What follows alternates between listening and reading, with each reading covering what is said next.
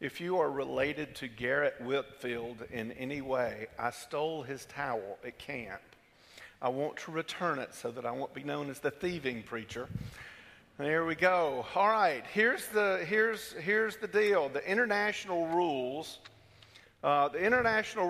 specify that the game is to be played with a sphere having a mass of 2.7 grams and a diameter of 40 millimeters. The rules also state that that sphere shall bounce 24 to 26 centimeters high when dropped from a height of 30.5 centimeters onto a solid steel plate, yet thereby having a coefficient of restitution of 0.89 to 0.92. The sphere is made of plastic or similar plastic materials. It's colored white or orange with a matte finish. Bet you never knew it was so technical to build a ping pong ball. That's what that was. It's a ping pong ball. There's a ruling body that makes sure that ping pong balls are built just that way. And there is controversy in the world right now because China has been playing with 38 millimeter ping pong balls, or everybody had, but China's so good they increased the size to 40 millimeters to make the ball go a little bit slower. Ping pong's big business. It is a big stinking deal. And let me tell you something else. At 9:30 at camp, when you've got 3 or 4 11 and 12-year-olds standing around you with wooden paddles that cannot get to a ping pong ball, let me tell you, it is a big deal. Ping pong balls are very, very, very important.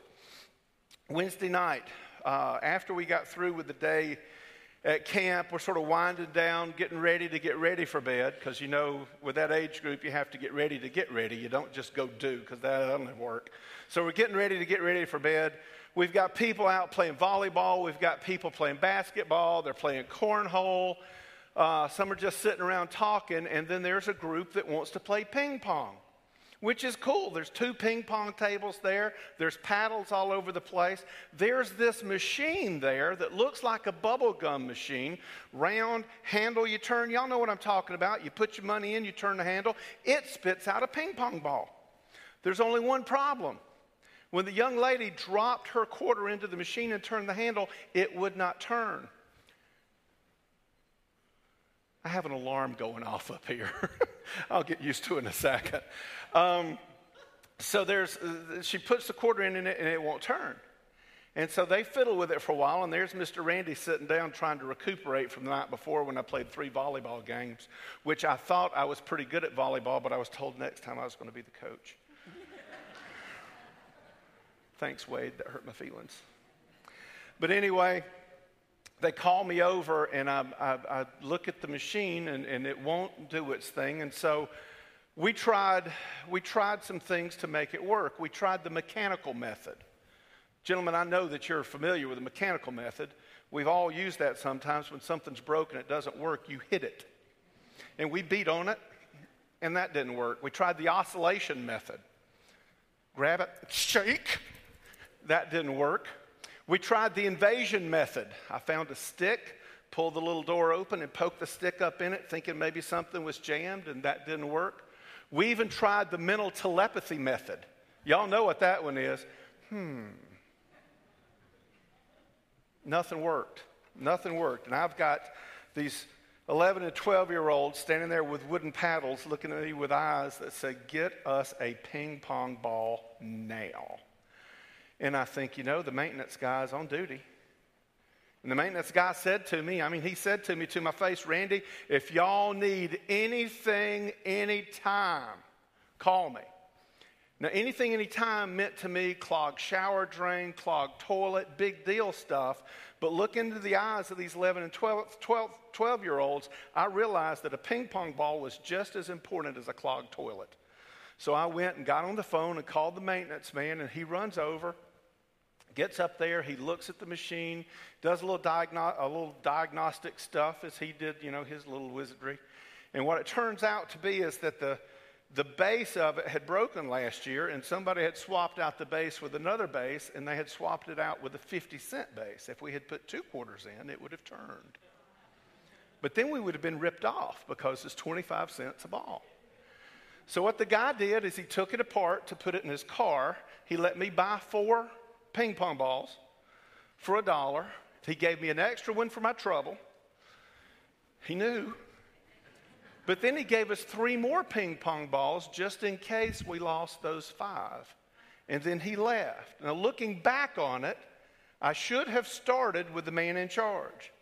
The maintenance man on call had the power to provide for our every ping pong need, but I had to do it myself first.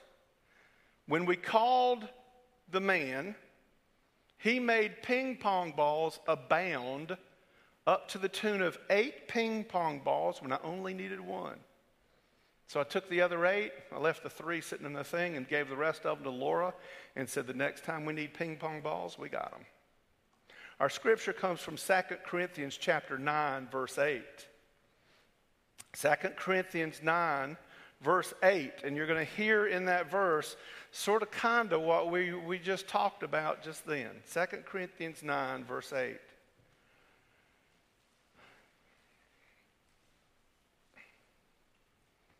Really, what we're talking about is pretty much covered in chapter 8 and all of chapter 9.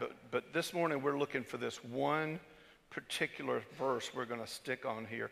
And it says, "And God is able to make all grace abound to you, so that having all sufficiency in all things at all times, you may abound in every good work."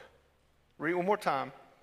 "And God is able to make all grace abound to you, so that having all sufficiency in all things at all times, you may abound in every good work." Now today, you know, pretty obviously begins Vacation Bible School here. The first lesson that we're going to teach the children is this one, that God has the power to provide. God has the power to provide. And I believe if I went door to door in this room this morning and asked each one of you that question, do you believe that God has the power to provide for your every need? If I walk to each one of you, each and every one of you would say, well, yes, Pastor, yes, he does. He has the power. But for many of us, I believe that belief that God has the power to provide for our every need is an academic belief. It's a logical belief. It makes sense. If God is almighty and God is sovereign, meaning almighty, he can do anything. Right? Almighty. He can do anything. There's no limit to what God can do. He is almighty. If he's sovereign, that means he's over everything. So he can do whatever he wants to do, whenever he wants to do it, wherever he wants to do it, because it's his to do with. So he's got the power to do anything. He's got the right to do it wherever he wants to do it. If those two things are true, then certainly he has the power to provide for my every need. That will get you an A on a theology test. That logic holds. That logic works. But the question is, do we live our life in a way that demonstrates that we believe that God does have the power to provide for our every need? And there's a very practical way to know that. There's a very practical test that you can apply to yourself right this minute to help you know, am I living my life believing that God has the power to provide for my every need? Here's the test. The way we give proves whether or not we believe that God has the power to provide for our needs. You hear that? The way we give proves whether or not we believe that God has the power to provide for our every need. Words versus actions. The way we give. Now, leaning back in your chair going, well, there's one of them preachers going to talk about money. I'm talking about money, and I'm talking about everything else you have. Not just things. I'm talking about your emotions, your feelings, your physical, your mental, your spiritual. The way we give what we have, no matter what it is. The way we give what we have proves whether or not we believe that God has the power to provide for our needs. Now, in chapters 8 and 9 of 2 Corinthians, Paul's talking about giving in this, and specifically, he is talking about money. Seems that the church in Jerusalem at that time was having a real hard go of it. Jesus has been resurrected. Persecution's broken out in the area. Go back and read the book of Acts and you'll find out that everybody left except for the primary disciples sort of stayed there. They're preaching, they're working, they're trying to get people saved in that area. But there's a lot of persecution going on. Hard to get a job, hard to make money, hard to live. So the church is very, very poor, and it's in Jerusalem, so that church is very close to everybody's heart. And Paul is out in these churches, and he's preaching the gospel that Jesus died for our sins, that if we would repent of our sins and trust God to do what he said he would do, that he would save us, that he would save us, take us to heaven when we die, live with us every day, make us new creations. He's preaching all of that, but he's also at the end of it saying, look, guys, these guys down in Jerusalem are having a really, really hard time. And you guys, if y'all can spare some money to give to these folks in Jerusalem, that'd be cool. Let's take up a little offering. We'll have a little love offering for the church down in Jerusalem. And he gets to this church at Corinth, and he talks to these guys about it. And these people in Corinth just look at this thing and say, wow, this is great. But then it causes him just to be in a little bit of a pickle, because he talks to the Corinthians church, and they're all fired up. You know how it is. You tell people something for the first time, and it captures their imagination right off the bat. Yeah, let's do this thing. Let's jump on it. Let's build us a new sanctuary and build us a new family life center and a new education space. Do it for the children. And we get all fired up. Yeah, this is great. This is great. Give me some money. And you go, well, ain't that great? Right? That's sort of how things go. And it's not just I picked that out because it went in my head, but there's a million things that we do that we think are great ideas until it comes time to put the rubber to the road. And then all of a sudden, well, the idea is not quite as great as it was. So this church at Corinth is all fired up. Yeah, Paul, yeah. Paul's sitting there going, look at these guys. Man, this is the greatest thing in the world. I went and preached this little sermon, and they want to do all this stuff. This is great. I tell you what, guys, get the offering together. I've got some other places to go, and then I'll come back. And so he goes to the Macedonian church. Macedonia is poor. Corinth is rich. He goes to the Macedonian church. He's not even going to ask them to give. They have so little.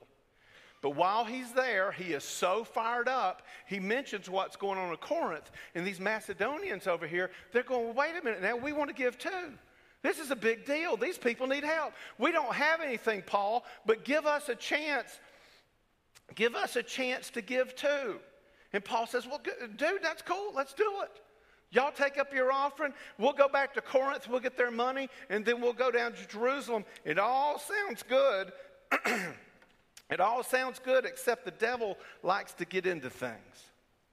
And so what happens is that while Paul is in Macedonia, they speculate, they don't know this for sure, but they speculate that some folks, now tell me this don't sound like a church. Because you got folks in the church that are wonderful folk, and you got folks in the church that say that they're saved that aren't even close. And they started saying, you know what? Paul wants this offering because he wants some of the money. And everybody leans back going, Paul's not that way. But I don't know about giving him all that money. That's a bunch. And so the church starts to cool off. And then Paul hears about this in Macedonia. And now Paul is in a mess. Because, see, he's been bragging on that church.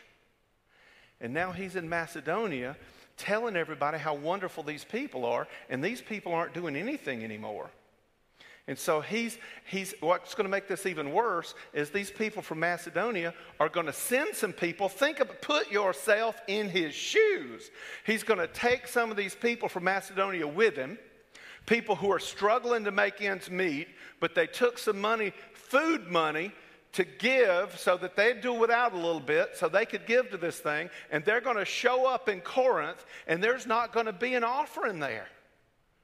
And so these people in Macedonia are going to look at Paul like, what's the deal? And the people in Corinth are going to be embarrassed because they didn't have any money. Paul's going to look like a liar because the people in Corinth didn't do anything. And the people in Macedonia, they're going to feel like they've been used. Got a big old mess going on here. So Paul tells them in the first 5 verses of 2 Corinthians 9, he tells them pretty pointedly, listen guys, I appreciate the situation back home. Get off your wallet and get busy.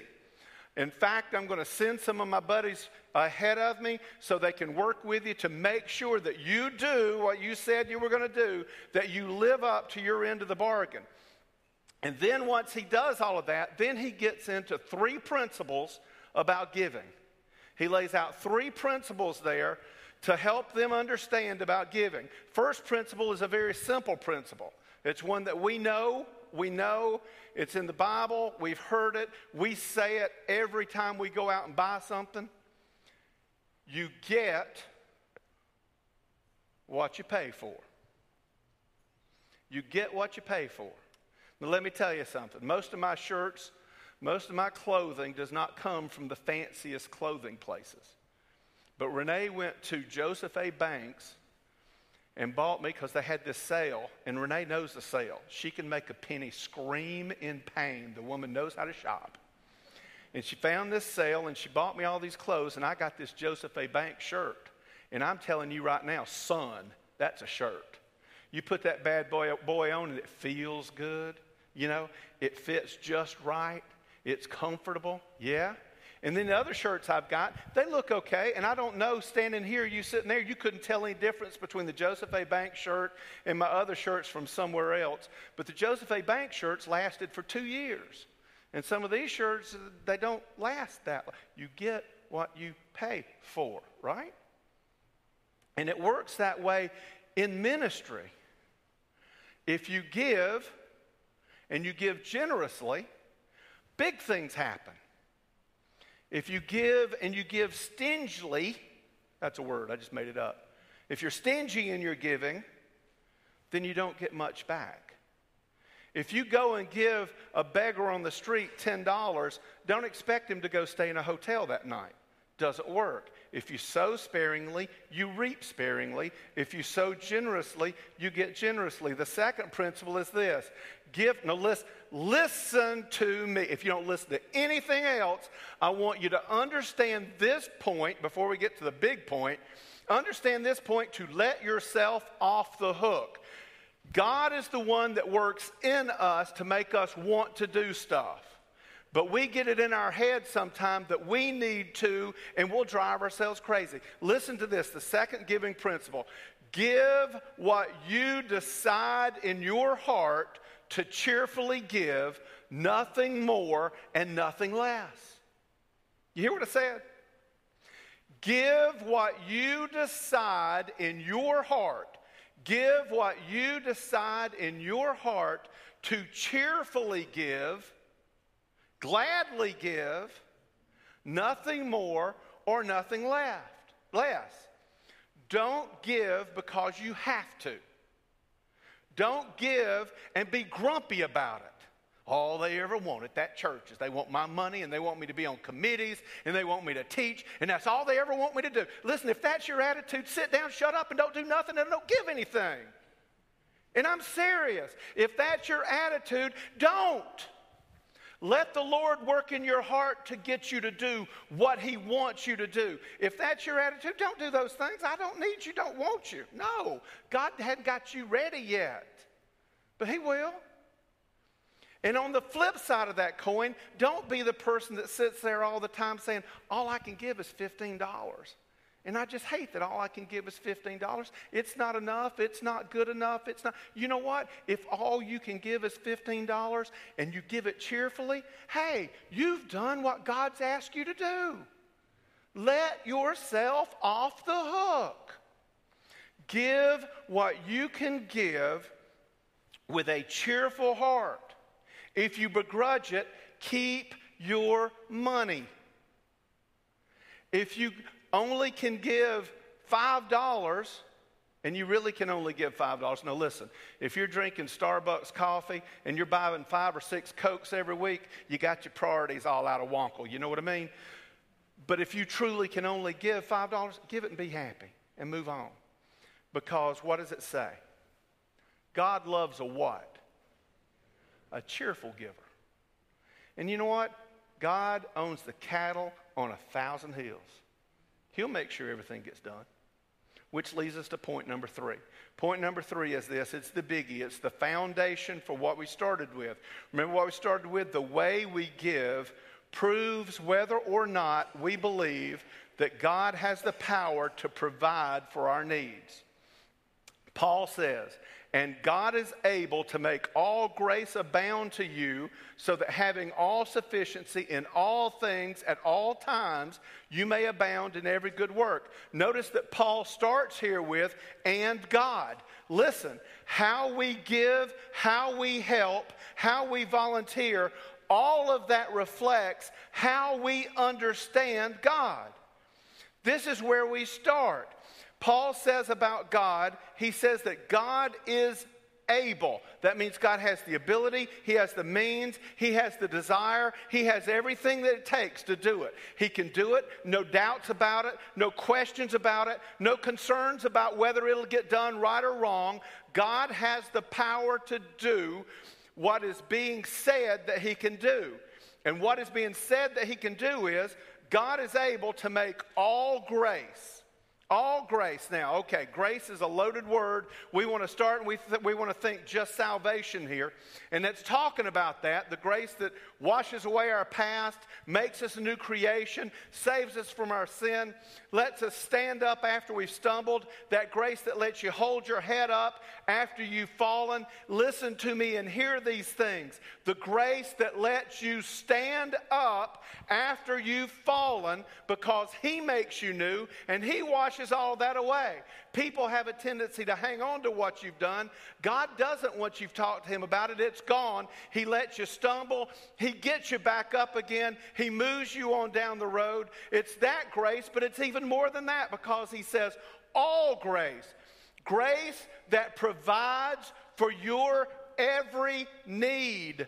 Grace that provides your daily bread. Grace that provides your transportation. Grace that provides your entertainment. Grace that provides your ball uniforms, your vacations, your gadgets, your ping pong balls. It's the grace that provides all things. And God is able to make all grace abound. Abound. That word is sweet. Because abound we think abound, that's sort of a religious word, you know, it abounds. No, it overflows. Now, at camp this week, I had proven to me that young people can handle mechanical stuff and modern stuff a lot better than us old folks do. When I went, and they had a coffee machine, and it has one of those little things you pull. I mean, it's simple. All you got to do is pull it forward. That's it. Pull it forward. And I put my cup under there, and I'd pull it forward, and I'd let it get about 3/4 full, and then I'd flip the thing over, and it'd run over. Every day, it would overflow. And I mean, I really was getting sort of obsessive about it, you know. Just give me the cup and get it just here so I can walk and... So we had people working KP duty. What KP duty meant is, and it was a really great idea, is that they got to go in early, they got to eat early, and then once everybody sat down, these KP people became our slaves. No, became our waiters and our waitresses. It was cool to watch the kids use them as slaves, though, you know. They'd intentionally forget their knives and forks and then sit down and go, oh, I'll need a knife, and they'll send it back. Oh, and I'll need a fork, too, and send them back. So anyway, I'm sitting there. I drank 3 cups of coffee back to back as fast as I could drink them every morning, trying to wake up enough to be with these guys. So I'm getting my second cup, and Taylor Pruitt is my server for that morning. And I asked Taylor to go get my cup, and another cup of coffee, and I explained to her the machine is going to overflow and all that. And she comes back to me and she says, Mr. Randy, it didn't overflow. What are you talking about, Taylor? I said, it overflows every time I use it. She says, Mr. Randy, it don't. Okay, so I get my second cup. I send her back for my third. It didn't overflow for her again, so I don't know what the deal was. But the point is the overflowing. It overflows. Have you ever made an ice cream sundae at home? A big ice cream sundae. I mean, you fill that bowl up with ice cream. I mean, son, it is ice cream heaven. And you get some of the Hershey's chocolate, you know? Not that off-brand stuff that tastes like chocolate. I mean chocolate. And you get the good stuff. There it is. And you pour it over the top of it, and you look down, and it's starting to run over, overflowing. It's running over the side of the bowl. In case you've never experienced either one of those, if you have children, you have experienced this. They get up before you one morning, and they've decided for the first time in their little tiny existence that they're going to pour their own glass of milk. And they don't know timing, and they don't understand, and they can't feel, and they don't know, and they pour, and the next thing you know, you've got milk overflowing. That's what God does. That's how God provides. God is able to make all grace abound. He makes grace overflow. Was talking to Mike Heiss before the service started about his grandmama's house. Living inside and living outside was essentially the same thing. Some of y'all know that. Some of the older folks that had folks that live out in the country, you know, the gaps between the board were so wide that, you know, you had air conditioning 24/7, 365 because outside was coming in. It's just the way it was. Makes all grace abound. It overflows. We live in an age of overflow. None of us live in a house like that, I don't think, much anymore. We have overflow. God's given us more. And it says, and God is able to make every possible blessing overflow to you. To you. Now hear me. You. Not some academic you, but selfie you. You know, you hold your, that's you. The one that looks in the mirror every morning and you see that person standing there. You. That person, he makes grace overflow to you. And God is able to make every possible blessing overflow to you so that, to the result that, you have three alls. You have all sufficiency. That means you've got everything you need, all sufficiency in all things, not just physical things, in all things that's in your life. In all things, all sufficiency, in all things, all the time. All the time. And I'm telling you, this is one of the greatest truths that come around when you're sitting there thinking that something's about to happen at work that you're not up for. All you need to do, and it's easy to say, but you have to make yourself stop and think about it, is lean back in your chair and remember that God put me where I am. He has made me sufficient. He's given me what I need. He does it all the time. I'm good for whatever's coming. Me and him are going to take care of this. All grace, all sufficiency, all things, all the time. God is able to make all grace abound to you so that having all sufficiency, that means everything you need in every possible aspect of your life, in all things, at all times.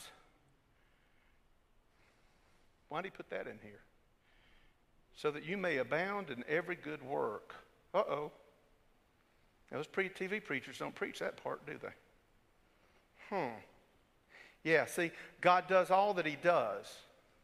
He floods us and our selfie self with every possible thing we need, sufficient in all things, all the time, so we can give it away. I ain't so sure about that second part there, Barry. I like the first part. But that's what he says he does it for. He gives us all things. He gives us all things in all times, all sufficiency, everything we need so that we can give it away to somebody else. God has the power to provide for you so you can give it away. Giving begins and ends with God. He motivates us to want to give. That's why I'm saying if you're grumpy about your giving, don't give. Lean back, talk to God. Let Him motivate you to give. You'll end up giving more than you started with, I guarantee, because that's the way God works in us. Let Him motivate you to give. He provides the means for us to give. He expects for us to give. And when we do overflow in our generosity by giving to other folks, overflowing, then He overflows more onto us so we can overflow more onto them. And when they taste that grace, they overflow to somebody else. And you see how the flood just keeps going?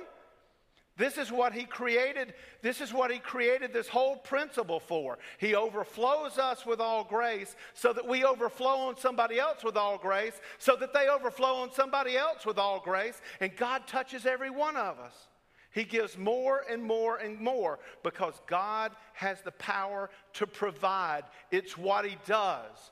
It's what He does. It's what He wants to do. It's part of His purpose. He wants to provide His children with all grace, overflowing, so His children will be motivated by that grace to give to overflowing, so somebody else will experience His grace, so they can give to overflowing, and that's how we change the world. You will not change the world with a stupid politician. And if you're a politician in here, I hope you don't fall under that category that I just said. But the ones I've watched on television, they all got issues. Every last stinking one of them. You're not going to change the world through politics. I don't care who you vote for. But you're going to change the world through following Jesus Christ and letting Him give us everything we need so that we can give to someone else, that they can give to someone else, and His love changes the world. All because He provides us with the means and the motivation to be a part of something so much larger than ourselves. I was at transit camp this week with a bunch of 11 and 12-year-olds.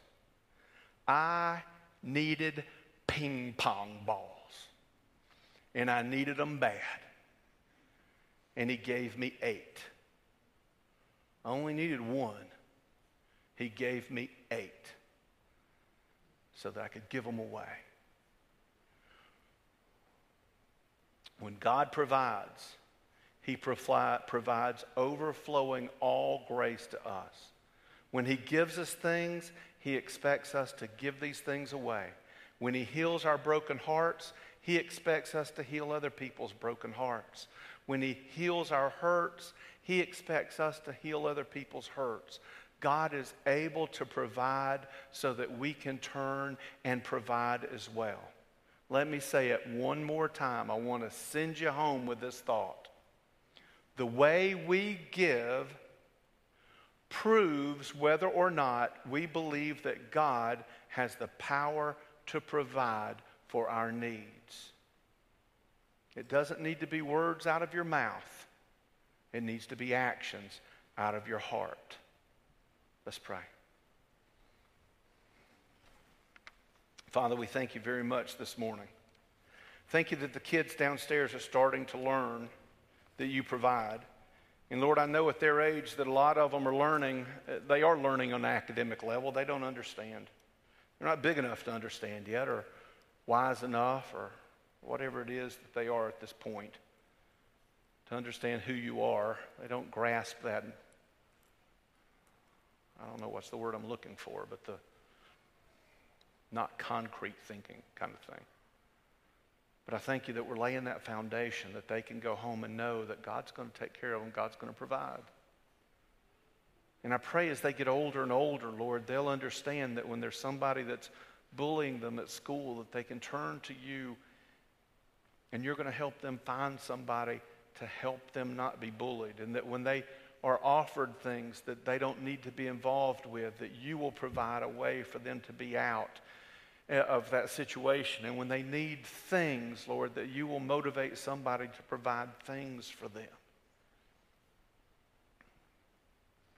And Father, for us that are grown-ups, I pray, Father, not an academic exercise. Help us to have our faith grow when we step out just a little bit and give something to someone because you've given it to us, and we see what it does in their life, and we see you at work in their lives. Grow our faith to starve for that moment so we can change the world for you. Please, Father. And in this moment, I pray that somebody in this house is understanding for the first time what grace is. And that grace means that you can stumble and fall. But that you, Father, wash us clean and take us to places we never dreamed we could go. Thank you for being so good to us. In Christ's name, amen. I'm telling you, we've made this Jesus thing so hard. We've just made it so hard. We put all these rules. It's sort of cool that one of the bad things is that church isn't as popular in the world as it used to be. Not everybody's Christian. A lot of people haven't ever gone to church before. And it was sort of, that's the downside of it. But the good side of that is a lot of the junk that we had in place doesn't exist anymore. I was teaching at camp, at the last thing, and I mentioned something about just making a joke about, as Baptists, we're not allowed to dance in the church. And about half of the group looked at me like, why not? Because they had never heard that before. And I thought, you know what? That's cool. That's cool. We've got a chance to reset. Get rid of some of the rules. Get rid of some of the stuff that makes it so hard to be a Christian, because it's really not hard. It's this simple. You're a sinner. Anybody in here? I would say anybody in here not, but if you're saved, you're not. So I guess I'd be careful with that question. Anybody in here lived the perfect life? No. And if you've not accepted Christ or not trusted Christ as your Savior, you're still in that spot over there where you're fighting against all of this stuff. You've got sin in your life, and what you have to do. How do I know God's calling me? Well, you're sitting in here right now. How did you get here? Even if it was an accident, even if your wife or husband made you get here, you are here. God used them to get you in this room this morning so you can hear me say this. If you will turn to Christ and say, listen, I don't like the way I've been living. The things that I do don't turn out the way I want them to turn out. Or I've done great things and I've got wonderful things and I still feel like there's something missing, Lord. I need you. I'll turn from that. I want to follow you. You say you'll save me. Please do. And when you do that, he says, gotcha. I'll make you a new creation. I'll wash your sins away. You're going to stumble and fall. I'll pick you up, because my job from this point on is to make you as much like Jesus as I can until the day that you breathe your last breath. And then I'm going to grab you by the hand and I'm going to pull you in so you can experience the glory of God for eternity. That's a long time. One thing, repent of your sins and trust him. Then he pours all grace. And that's cool. So this morning, if you've never done that, or you're doing that this morning, I invite you to turn to him and say, I'm ready. I'm ready. I'm ready. Please, Lord, forgive me, save me, make me your child. And he'll do that. I'd ask you to come forward and let me know that. Be a member of the church, baptize, all that kind of stuff. If you want to join the church, you can. If you need to pray in your seat, please pray in your seat. You've got just a few minutes. When you leave here, hustle, bustle, preschoolers are downstairs to be picked up, older children in a fellowship hall to be picked up, and you got to hurry because we're a little bit long and they'll be going crazy. Take a few minutes, though, right this minute. Ask God, help me understand the overflowing of your grace. Let's stand.